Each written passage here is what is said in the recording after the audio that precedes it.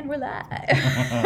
Hi, everyone. Hello. We're using my computer for a change, so there might be some subtle differences. We really don't know. We're finding out together. We're entering the Mac universe today. We're also in a different location, not that you can tell. Looks the same to me. But there's an air conditioner right there, so if you can hear that a little bit. We're thankful for it. We are, because it's a hot one. Yeah. So says Rob Thomas. For anybody in the South, this is considered fall weather, I guess, but it's unpleasant for those of us who live in the real world. So, I don't like going outside and feeling like I can chew the air. Yeah, it's not good. It's not a good thing. Pleasant experience. The fair is next week, though, and that's usually, I feel like, strangely That's the hottest week of the year. But yeah, usually it's hottest. But that to me Seems always hot, was like, but- that was always like the last summer hurrah Yeah. every year, and then it's like, okay, I'm done. I'm over it. I've been over So it for many- a while, but Like almost 20 years of trying to go back and forth from fair to two-a-days for football and stuff. So this coaching retirement, that's part that I don't miss necessarily. But it's just like as a player, that misery that you went through was I didn't part of it. Not that you personally went through. my most miserable thing was like band camp. But that one would go through. Well, band camp too. There's a misery that goes along with that, but there's something that you love about the misery of it. Because misery loves company, and you're I all guess. there. There's a lot of memories there and being stuff. nerds together. So good times. Yeah, it's very, very interesting. So. You just got back from a trip from the Ark Encounter. Yes, Creation Museum for one day, Ark Encounter for another day. It was a great time with our youth group and parents, and my mother got to go. It was a bucket list item for her, so good. we're pretty excited to be able to have that trip. Really, one of the things that I just really appreciate about it is the thoroughness that it is soundly biblical. It is soundly scientific as well, and even though the one exhibit that I always tell people about, they've changed. So, but they've replaced it with something else to take its place in the same idea. But it deals with our presuppositions that we all have different starting points, and so we can look at the exact same evidence, but because of the presuppositions, the biases that all of us have, and Christians don't deny that, or we ought not to deny that. All of us have biases, and the atheist and the theist alike have biases. And so if we recognize that, then we're more able to wrestle with truth, to be able to say, okay, I'm skewed in a particular direction, and I recognize that. And so I can, when it's appropriate, counter that, but mostly I'm able to look at it and say, I absolutely embrace this. I believe this is the best bias. I believe that my presuppositions are better than the presuppositions that those who disagree with me would have. But we all have them, and we have to recognize that. So as we go into it, Christians don't deny the evidence of science. In fact, I believe wholeheartedly that the biblical account of not only origins, but of what has happened since Noah's flood and the Ice Age and so on, that it actually fits the evidence better than a Darwinian evolutionist perspective, specifically the atheist perspective, but also many of the, I'm probably going to offend somebody by saying it, but the capitulations that have taken place over the generations, trying to match up a version of a biblical worldview to a secularist worldview. So we accept the narrative that those who do not believe the Bible and do not honor God as the primary source of truth, we accept their narrative and then try to fit our things around that, rather than saying, okay, here's the evidence. I'm not going to accept your narrative, but I am going to look at the evidence on the face of itself. What does the evidence actually say? And if I follow this, where does it lead? Right. And if we do that honestly, I believe that the evidence leads us to a place that the biblical account explains better than an atheistic secularist account. It makes more sense. It fits better. But again, we're going to all come to conclusions that are based on our Right. presuppositions, Right. regardless of anything else. What was interesting to me, I'm sure you could talk for an hour about the, what to experience there, but what was interesting to What me. couldn't I talk for an hour about? That's true. And we've seen that on the podcast I would say already, so. something, but like then I know that you could literally talk for an hour about anything, like Right. Cheetos or whatever. Right. Anyway, And clearly you can't, so that it's. I can't. that's- I could probably talk about Cheetos for an I'm- hour. Anyway, what was interesting Apparently to me. they work well as fire starters as well. See, I I didn't found know that out that. about Doritos, and apparently Cheetos I did do know the that about same. Doritos. Anyway, So. see, we're already starting. What I found interesting about, just in seeing the photos that some people have shared from that trip was the number of parents that went along.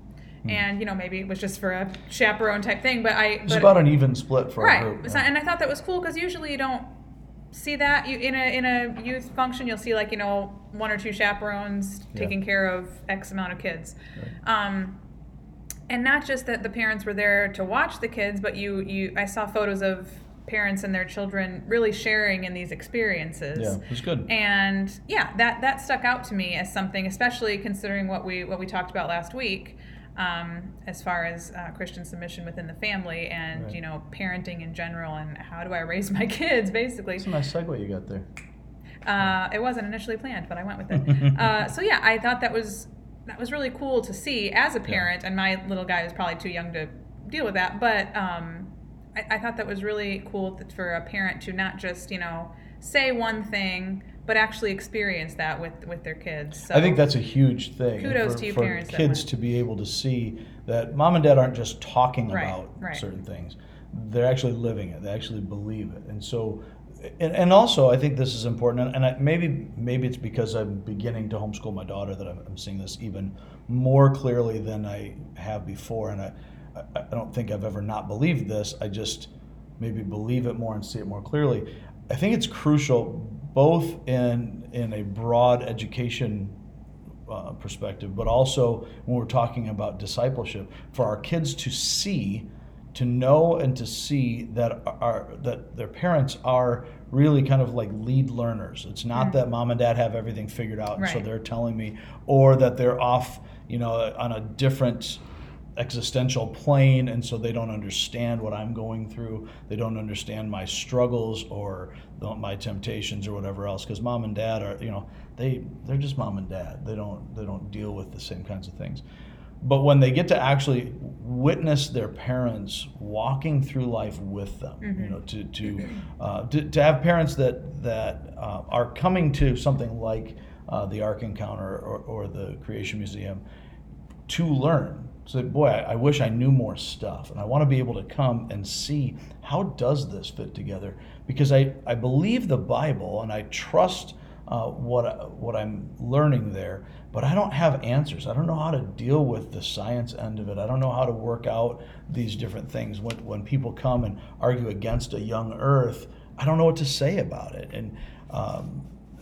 And so for kids to be able to see, mom and dad don't have all the answers, but they're willing to submit themselves to learning as well. I think that goes a long way Sure. toward helping the kids to grasp a what do I want to say, a more real life approach to this. That it's not just a matter of mom and dad have they have this perspective, and I need to just acquiesce to that till I get out of the house. Right. But mom and dad are also wrestling with truth. Right. And as we're all walking through this together, we can grow together. And it demonstrates an attitude of Christian submission. It demonstrates a learning attitude, a discipling attitude that we're all on the same journey.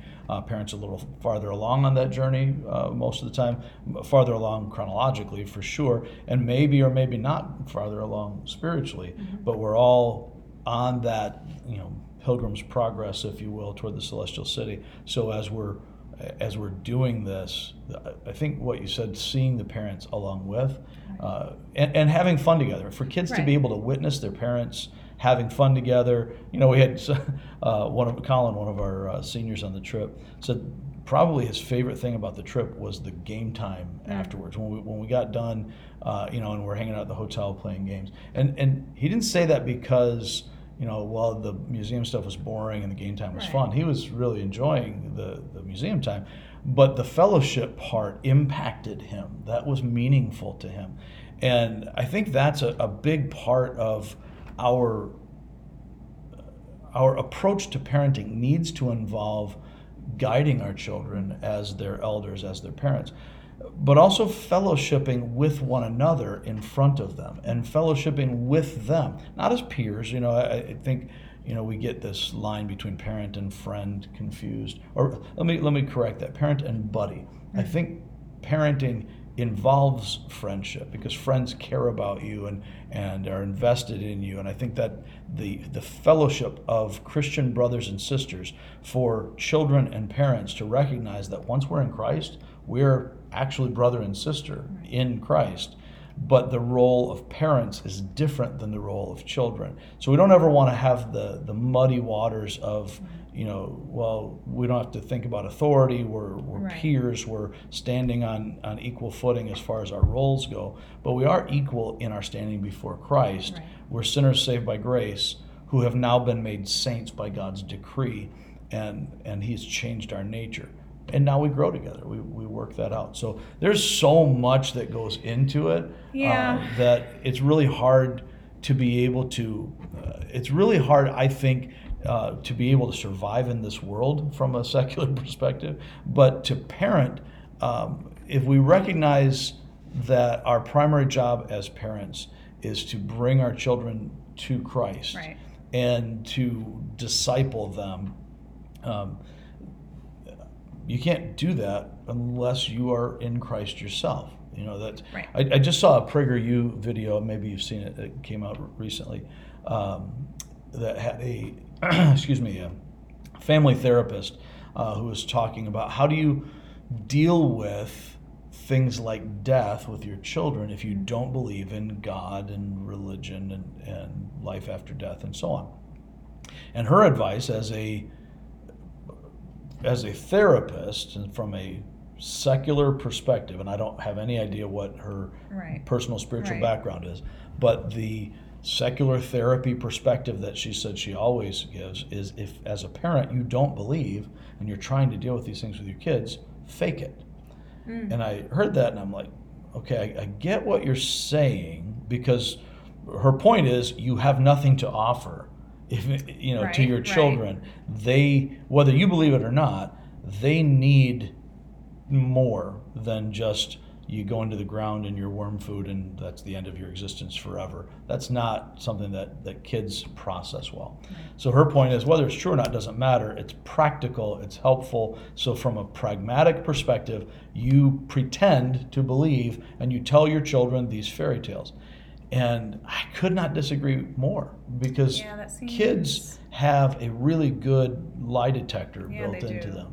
They know when you're faking it. Yeah. So and when parents are, even when parents are in a bad space in their own relationship, kids know when you're faking it. Right. They get that.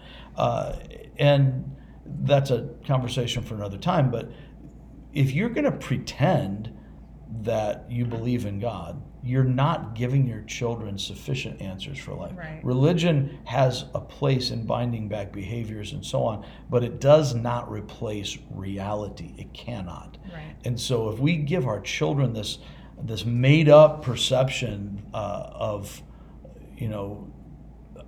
I don't really believe, but I'm going to tell you this fairy tale because it's going to make you feel better. And then that's what it becomes. It's just another fairy tale. Right, exactly. And she gave the example of when tragic things happen. The right thing, you tell your children, this will never happen to you. No, you're safe. Nothing bad will ever happen to you.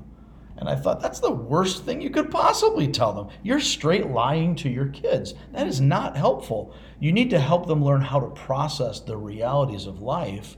And we've done this throughout history. I mean, if you look back to Middle Ages and before, where death was a much more daily experience, you couldn't lie. You could not. You couldn't get away with lying to your children to say bad things aren't going to happen to you. Right. I'm sorry it happened to them, but this will never happen to you. Mommy will always protect you. Daddy will always protect you, and nothing bad can take place. That you couldn't get away with that because your daily experience didn't match up with your propaganda. Right. Now it's easier to keep kids in a bubble. Right, But and we have all these medical advances and all, just our economy is different. Everything is so much, if I could say, easier in so many ways. Life expectancy is like 30 years longer than what it was not very long ago. Right. So you can postpone or hide from tragedy for quite a while, but you really don't know what the future brings, and tragedy could be right around the corner. So lying to your children is. Hope you didn't come here to feel better. No, but I go. But if we're trying to make anyone feel better with falsehood, right. That's a ship that won't sail. I mean, it's prosperity. That dog won't hunt, as right. as they say. The reality of it will eventually come up and bite you in the keister, and so faking it, being. Telling your kids the fairy tale of belief just to get through the moment is not only disingenuous and I would say immoral, but it's impractical. It's just not going to work. I was going to say, if you're a parent, or if you have a parent that doesn't believe, why would they even go that route? That seems to me like it would confuse their child more than anything. If they're it absolutely will, for sure. If I'm a parent and I don't believe, but I tell my child, oh, that person went to heaven or whatever, that's sending mixed messages too. I mean, right. And basically what she's saying is pretend you believe until your kids are older. Well, we seem to have a frozen screen here. Oh, no. I hope that didn't affect our other recording, but no, it's always something. We'll see what happens with the.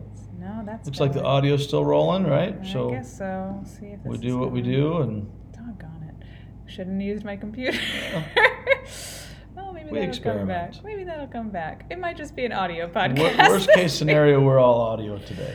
Anyway, I'm gonna keep going. Hello. We'll see if that comes back, and we'll try not to destroy the audio in the process. Well, anyway. So this is great. We can do whatever we want. Nobody can see us. You can pick your nose in the middle of the podcast, and nobody will know. So anyway, not recommended. We're still sitting together. So very close as we've. Very close.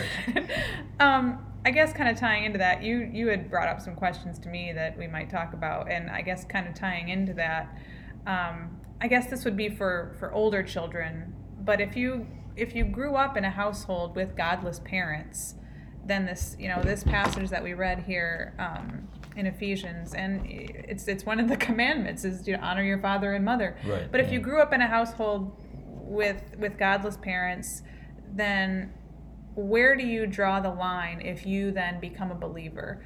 How do you honor them or even obey them if you're still living in the household, knowing that what you believe is completely different from what they believe? Yeah, that is a really good point that I think the PragerU video, inadvertently, unintentionally brings up. So before we answer that, let me read the passage that we're talking about from Sunday's sermon and the core reality that we were looking at, just as a foundation, and we can come back to that question because I think it is crucial for us to recognize. So we're looking at Ephesians chapter 6, verses 1 through 4, and it's building off of the statement in Ephesians 5:21, where Paul says to the church, having established this whole idea of living a life worthy of the calling that you've received, being imitators of God, and not living like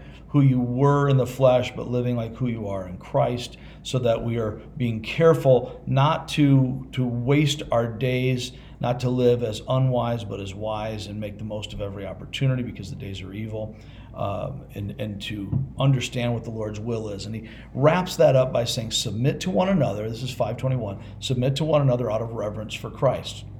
And that's the general expectation of the attitude of believers toward one another within the church.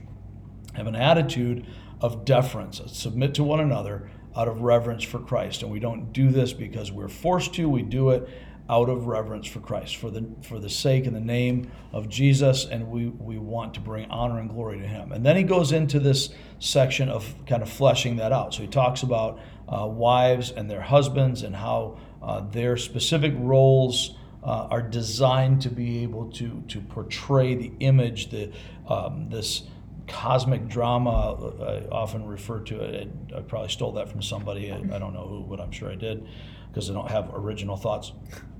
But nobody does. But the idea that this mystery is Christ in the church, that marriage portrays Christ in the husband playing that role, and marriage portrays the church and the wife playing that role. But the practical reality is that husbands must love their wives, and wives must respect their husbands. So there's the practical application of it, but there's a bigger picture. And that's one of the things that Paul's always getting across to us is it's not about just this. It's right. This in the context of eternal reality that we need to see. So then he continues with that same idea of submit to one another out of reverence for Christ in chapter 6, saying, children and parents, you've got roles as well. And yet, all of us, husbands, wives, children, parents, masters, slaves, Jew and Gentile, all of us are equal. We are equal in value. We are one body when we are united in Christ. When we are united to Christ, that makes us united in Christ. But by God's design, each of us have received different gifts, different roles, different positions as Christ has apportioned grace to us. So children, obey your parents in the Lord, for this is right. Honor your father and mother, which is the first commandment with a promise, that it may go well with you and that you may enjoy long life on the earth. And he's taking that from Exodus and Leviticus as we look at the 10 Commandments, and that's pretty huge, right? Then he continues, fathers, do not exasperate your children. Older translations might say do not provoke your children to anger. Instead, bring them up in the training and instruction of the Lord. I always kind of default to the King James in the nurture and admonition of the Lord. So there is the proactive training, there's the reactive corrective discipline that goes along with that. So this is a dual necessity in the training that parents have for their children. We want to teach them the right way. When they're not going the right way, we want to bring them back to the right way.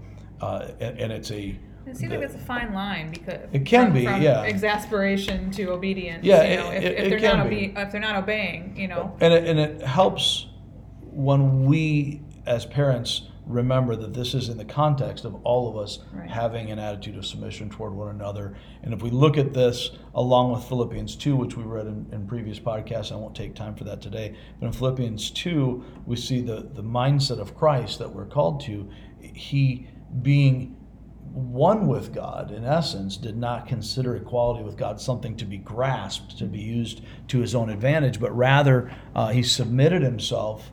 The Son submitted to the will of the Father, humbled himself, emptied himself, became a man, became a servant, a slave, even in his obedience to the point of death on a cross, in the most ignominious and humiliating, aside from the physically miserable death that you could possibly have. So as he's doing all of this is the mindset, the attitude that we're supposed to have. If we have parents have that attitude, that we're here not for ourselves and not for any secular purpose, but to glorify God, to reflect the reality of Christ in our relationship with our children, and to raise them up purposefully in the training and instruction of the Lord, then that helps direct and helps keep us from that. We're not going to get it perfect, but we, none of us had perfect parents, none of us are perfect parents, but we want to be able to press forward. And so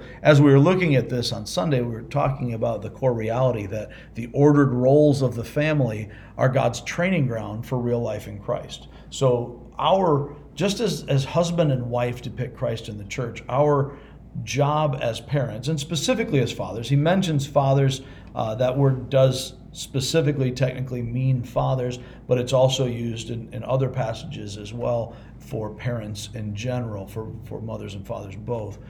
But in any case, as we're looking at this, our role is to raise them up in Christ, so that we are providing them with every advantage that they can have to know the truth, to want the truth, to love the truth, and to choose the truth, so that later they'll be able to live by the truth.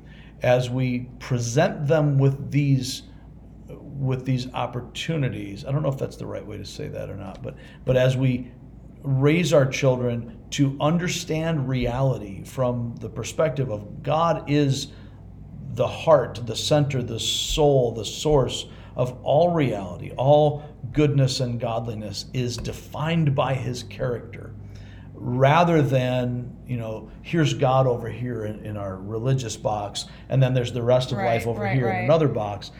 When we raise our children to understand that the commands of the Lord are good and altogether righteous, that he is the creator of all things, and that he himself and he alone determines what is right and good and true and acceptable, and he has the authority and right as the creator to do as he pleases, then we are setting them up to be able to understand rightly what gives life and what takes life away. And so our children have to make their own choices. We can't, we can't baptize them as infants or dedicate them as infants or send them to Sunday school and just expect, well, now it's automatic. They're all, they're good. This is not something that we control, like a recipe in cooking. If I put this in and I bake for this long, this is how it's going to turn out. God gave our children, just like he gave us, individual brains, and by God's grace, his Spirit is what makes the difference. So we need to be modeling, teaching, praying for our children, and keeping them connected to the body of Christ, so that they are understanding that the church isn't some external group that is making our lives miserable and getting up in our business. We are the church. We're in this together, and there's a centrality of body life that we don't tolerate, but we long for and we thrive in, so that our children understand that, and they're able to see, understand, and embrace the life that God's called us to. I think when you talk about children in any context, your mind automatically goes to, young children. But the reality is we're all children. So, and I think in our church, and I think this is, I don't know, you'd have to look up statistics. I think it's common for churches in general in the country to have quite a few older individuals, maybe with grown children, out of the house, whatever. So I don't want to discount those people, because maybe they just came to Christ later in their life. Maybe they're just hearing things from this perspective, or seeing things with a new perspective for the first time, and they think, well, I didn't raise my kids right. I kind of blew it. I didn't, do what I was supposed to. So if you're somebody with grown children and you're bearing the brunt of the guilt that you didn't do what you were supposed to, how do you handle that if your kids are out of the house? Or, I feel very fortunate that my son is 3, and I have this opportunity to raise him the right way, hopefully, if I don't screw it up too bad. But if he was 25, and that'd be a different story if I hadn't done things the right way. And I can see how a lot of parents of older kids might have some guilt about that. So and like you just said, kids end up making their own choices, especially when they reach adulthood.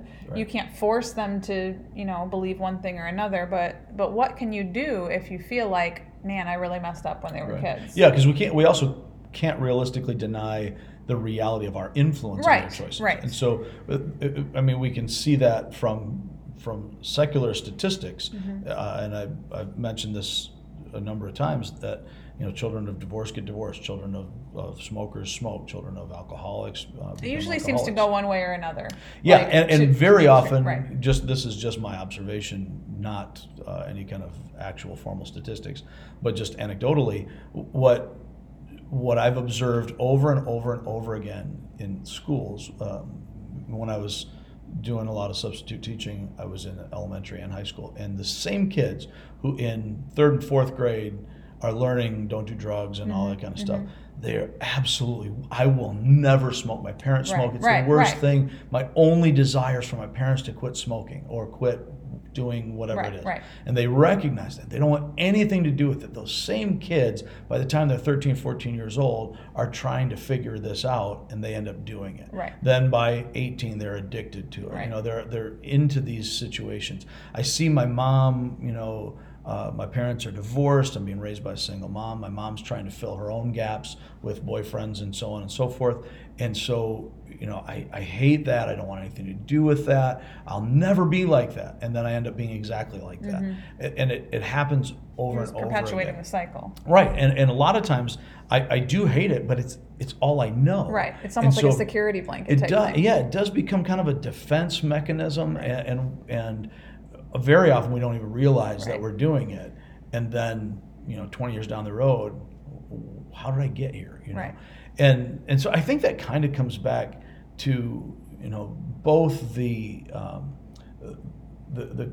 question that the PragerU video presents to us of faking it when it's not really who you are. You don't really believe this. And then also to the question that you brought up earlier, how do I, you know, if I'm dealing with a godless parent, I hope I'm not conflating questions here. So if I'm doing that, no, I think they all kind of tie into each other, that, you know, if I'm doing that, correct me and get me back. But, you know, how do I submit to a parent who doesn't believe? You know, once and I think this becomes a real problem for kids who are not being raised in Christian homes, but through whatever means, youth groups or friends or whatever, come to Christ in middle school or high school, you know, or you know, it's a little different when you're out of school and young adulthood, but if you come to Christ when you're in that already awkward phase of starting to develop independence, starting to branch out into your own world, and you now have come to realize Jesus Christ is the center of everything, and he needs to now be the center of my everything, and you've been born again, and everything seems awesome, but your parents don't share that. Now what? When your parents tolerate it for a while, maybe even are excited for a little while because they think it's going to make you a perfect child, which of course it doesn't. And if it did, then it would make more sense for them to choose it, but they don't. So now your parents have a lifestyle, and I'm not even suggesting we're talking about the overtly ungodly people, but their priorities for your life are not the same as Christ's priorities for your life. Therefore, if you're choosing Christ's priorities for your life, you very often can find yourself at odds with your parents, where they don't understand a commitment to any number of things, to submitting to authority, to sexual purity, to choosing Christ over career. So now I decide, instead of going into this career field that we talked about as I'm choosing a college, you know what, maybe the Lord's calling me to ministry or the mission field or whatever else, and I'm willing to give up some things to pursue Christ. That's hard for parents to swallow sometimes. So now how do I, as the subordinate, if I can use that term, how do I honor my parents and obey my parents and not dishonor myself and the Lord in the process? I think that's a tough thing to do, and I guess my best suggestion for that would be to look at the whole of this passage and the whole of the Bible, and look at this idea of submitting to authority in light of what God's calling us to. So as a child to a parent, I should also be looking to, what about a wife to a husband, when that husband does not accurately represent Christ? Maybe it's a believing wife and an unbelieving husband, and Paul addresses that pretty specifically in his letter to the Corinthians and elsewhere. We see, Peter deals with that, and Peter specifically says, in that situation, rather than divorcing your husband or whatever else, you need to go above and beyond to submit in this way, so that by your character, the Christ-like submission that you're demonstrating, you might, without words, win him to Christ by your character. You know what that reminds me of? Just popped in my. Have you ever seen the movie The Case for Christ? I have not seen the movie. I've seen clips of it. Very good. But that reminds me, I'm not going to remember her name, but Lee Strobel's wife was kind of that way. And, you know, she was a very... I heard him talk about it in an interview. Yeah, she was a believer. She knew, obviously, he wasn't. And she didn't, you know, bash him over the head with it, but she was unapologetic about her faith, and she prayed for him, and she handled her role very well. And throughout the movie, even when he wavered, and when, you know, and then at the end, obviously, it shows, I think, this moment in the movie, spoiler alert, it came out like 10 years ago, in the book before that. I think it really is 10 years ago. Yeah, I think it is. But Gosh, still a very good movie. I'm getting older by the second. But they have this, you know, beautiful moment where they're sitting on the couch together, and he admits to her that he believes, and they pray together. And it's like, wow, she has been, I mean, he is dealing with his own things, and he's done all this work and research and everything, but she has been there the whole time, unwavering, and playing the role of the wife that she's supposed to play. And it's just, it's really great to see how when you do what you're supposed to do, this is what it looks like. And if I remember the story correctly, and again, I didn't see the film, but if I remember the story correctly, she was unwilling to compromise on spiritual matters. Like she would not disobey God, but her general demeanor toward him was submissive, loving, putting him first. And it's interesting because now that I'm thinking about it, I think they were both atheists in the beginning, and their child was choking, and a woman gave their child the Heimlich maneuver. I don't know if all this is true. I'm assuming since it's based on the book, it is. They were in a restaurant, their child was choking, and a woman came and gave their child the Heimlich maneuver, and the woman then invited the wife to church, and so she started going to church. She became a Christian, but then she became a Christian. Like she was all that was my understanding. Was that they married as unbelievers. Yes. She became a believer. She was all in. He became angry about her being a believer. And her winsome demeanor, her winsome way of walking out her faith won him over, even more that he did all the research and he couldn't get away from the inescapable truths that he discovered. But what really made the difference was her reflection of Christ's character through that relationship. And kind of circling back to where we started here, as far as parents, again, doing more than talking makes a bigger impact, I think. I think you're right. Especially with kids. And we see that in the negative as well, as I mentioned earlier, those statistics. And that's why the faking it it doesn't work. Right. It never works. And the reason it doesn't work is, again, kids get it. But I can't... Kids are like dogs. They have like a good intuition about those things. I can't consistently over time demonstrate what amounts to the fruit of the Spirit without the Spirit producing that fruit. Right. I can come up with a number of acts, but when the rubber meets the road, my pretending to be a believer won't carry out. It won't wash. So that's pretty significant. And one way or another, our personal behaviors and beliefs get passed on, and most values, to borrow an old adage, values are more often caught than taught. Right. So what they see in us is what they will reproduce. And generally speaking, our children will reproduce that at an exaggerated level. So if I cuss a little bit, my kids are going to cuss a lot. Right. You know, if I'm a little bit crass, my kids are going to go over the top. If I'm dedicated to my career, my kids are going to go farther with it. There's a lot of things that are going to come out that way. And so if I'm a people pleaser and I just want to go along to get along, my children end up doing that same thing and very often become codependent because they don't know how to handle conflict. And again, they're mirrors of us, but they're like funhouse mirrors. It's going to be exaggerated and distorted. That's a good analogy. So, and we need to recognize that our job is really to be a mirror of Christ. And when we reflect the reality of who He is in all of its fullness, We can't fake that. We can't fake his reflection. So if we give a distorted, exaggerated funhouse mirror reflection of who Christ is, then we're going to be misleading our children. Right. And we can't afford that. Right. This is too crucial. It's too important. And God has ordered the roles of the family. He's designed this the way he did on purpose for his own plans, so that in the context of family, we're able to use the roles, the authority and submission that's built into that, as it is in every other aspect of life, to be a kind of training ground for the eternal realities, so that we can pass on to our children not just the ability to live out the American dream, whatever that's defined as today, which is clearly different than it used to be.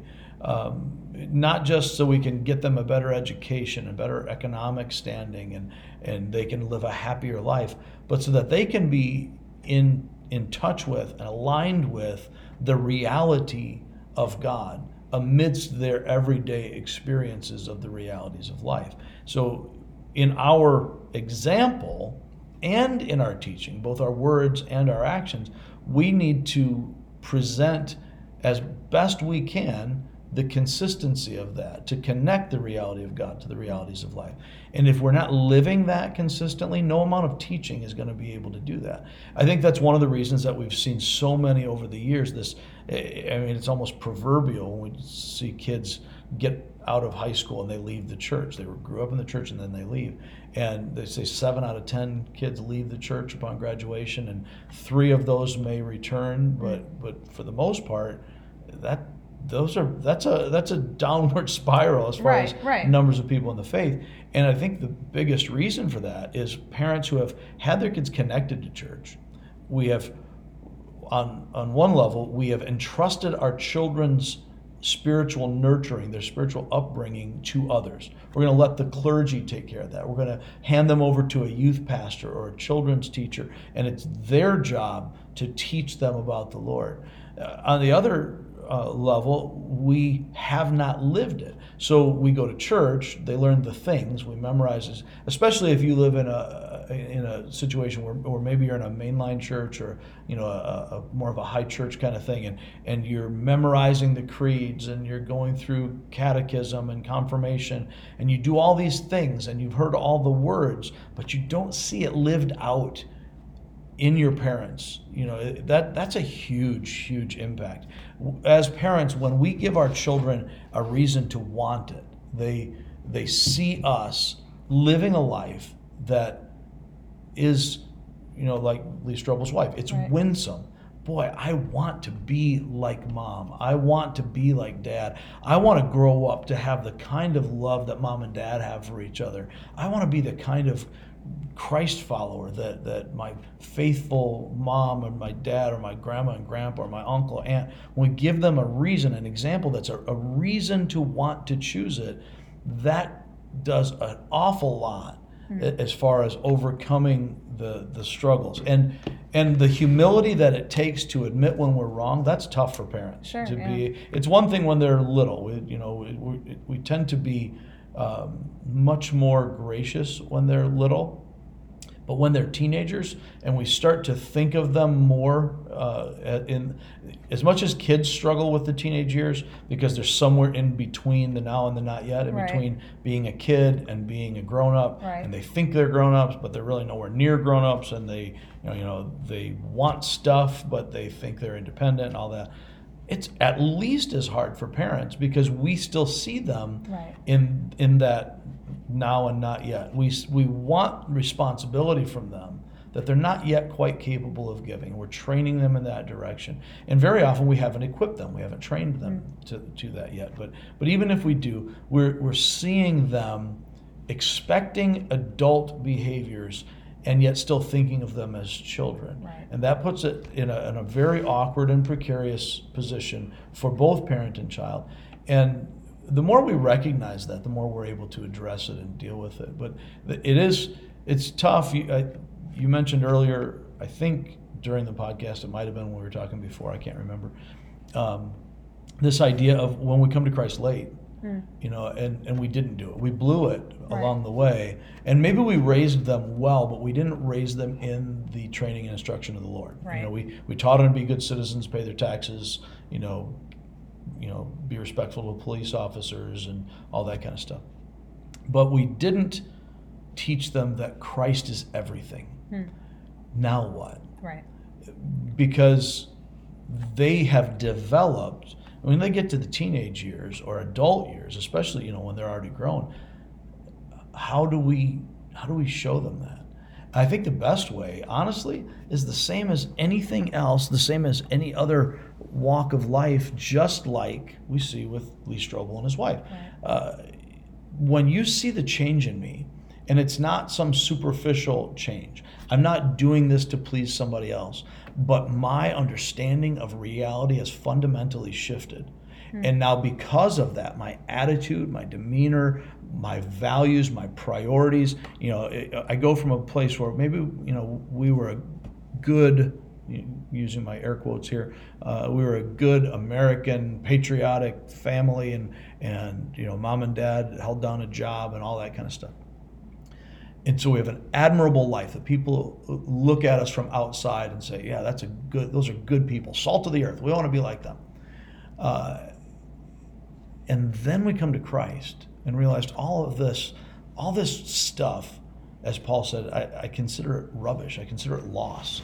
This is like dung compared to the reality of the surpassing glory of knowing Christ. When that change happens in us, and we let our children see it, we don't say, okay, now all of a sudden, because something's changed in me, whoop, we're going to flip this ship around, and that's not good for anybody. Right. But when they see that legitimate change in my life, and we have a conversation, when they're older, we can have different levels of conversation, and say, look, I don't take back the values that I taught you, but I missed out on the most important thing because I didn't know it. We can only teach what we know, right? We can only lead someone where we're actually going ourselves. Right. So I didn't get it before. But I'm here to tell you what has happened to me. And we share our own personal testimony with our kids. I think that's huge when they get to see that. And we can even say, look, this is going to be uncomfortable for a while because the standards of our household are changing, because I'm changing. And I'm here to tell you, as for me and my house, we'll serve the Lord. Now you're going to have to make these decisions for yourself, but these are the standards by which our family will now walk. Therefore, this no longer happens in our home. And that might be a shock for them. Or maybe, we did a lot of activities on Sunday morning because in our world today, in the post-Christian America, as some are calling it, there are a lot of things that are stacked on Sunday mornings because that's the available time, and because everything else is important and church isn't. And now all of a sudden, we don't do those things anymore because church becomes central to everything in my life. When that reality hits, that can be awkward, that can be difficult, and even potentially contentious in the family. But I have to winsomely stand my ground, say, kids don't make decisions for how the family gets run. Right. I'm not trying to wreck your life. I'm telling you, this is now how we operate. And you will not be doing these things on Sunday morning. We will be going to church together. No, you don't get a choice about it. You get a choice about what you're going to do with it. Right. But I'm telling you, we're a family. We're going to go to church together. And they'll balk about it for a while. But when it's something you're dragging them to, and they sense that you're dragging yourself to it, rather than you have realized this is life, and you love it. And I'm prioritizing this because it's truly more important than whatever else is going on. Not just sacrificing their things, but sacrificing my own things. Right. Now that becomes something that gets their attention. They see that change. And I'm not going to pretend that it's easy. Right. But it has to be real. Right. And that's why I think this whole fake it idea, that is something that can really only be said by someone who doesn't know Christ. Right. Because if you don't know Christ, you can see this all as religion. 0.0 sense to me. Right. But, And I think that we recognize that in most areas of life, you know. Things make 0.0 sense. Well, that too. But I think we No, I get it, recognize yeah. in most areas of life that faking it is not a viable long-term solution. right. It's just not. Right. So I don't know why we would think that that's the case when we're talking about the most important things in life. Right. Which is why you would have to say that, because Right. when we're dealing with the big issues, a secular worldview does not provide appropriate, viable, life-giving answers. Sure. So then I have to fake it to be able to come up with answers Right. to the most important questions of life. Then maybe I should be recognizing I need to get a Right. hold of this Right. as well. Not a religious thing where we come up with some crutch that helps me to fake my way through life, fake it till you make it, and, Right. and all this positive believing garbage. But the reality of, wait a minute, if there is a God, then I better reevaluate everything in light of that. And if there isn't, then faking it doesn't make sense. And a lot of the things we do don't make sense. Right. So anyway, Well, we're super over time, so I'm going to stop there. I feel like the problem with my computer is it doesn't tell you in a way that you can actually Oh, read yeah, that's right. that you're over time. But we are, so we're going to yeah, stop. because I thought we were like 15 minutes in. Nope, we're like close to 50. No kidding. So there's that. So I really apologies. can talk for an hour. You can. Apologies for the video situation. We'll make it known that audio is all that's going to be available this week. But thank you guys for listening as always. And we had more questions to get to. I feel like there are countless questions on this subject. For sure. So what we're going to do moving forward is try to pose some question, or not even that. Ask anyone if they have questions ahead of time before we record, usually on Tuesdays. So we'll try to get a prompt out there on Mondays on our social media sites and things like that. So if anybody has questions about what we're going to be talking about, you can put those on there. So we'll make sure to get your questions in, and Rich will answer them. But other than that, yeah, if you guys do have any questions, feel free to get on our social media sites on Facebook or YouTube or Twitter, or you can send us an email at somethingreal@reallifeonline.org, or leave us a voicemail at 269-756-RLCC, or through the Anchor app if you use that to get your podcasts. And I think that's all I have. Stacey mentioned that it's usually on Tuesday, and you might notice this is coming a little late to you right now. That was, we as had some said, big storms roll through our area earlier in the week, Yeah. and so we were without power and internet and so on, and here we are. But here we are. Power is back. Air conditioning is good. rock and roll. Thank you guys for listening, and we will catch you next time.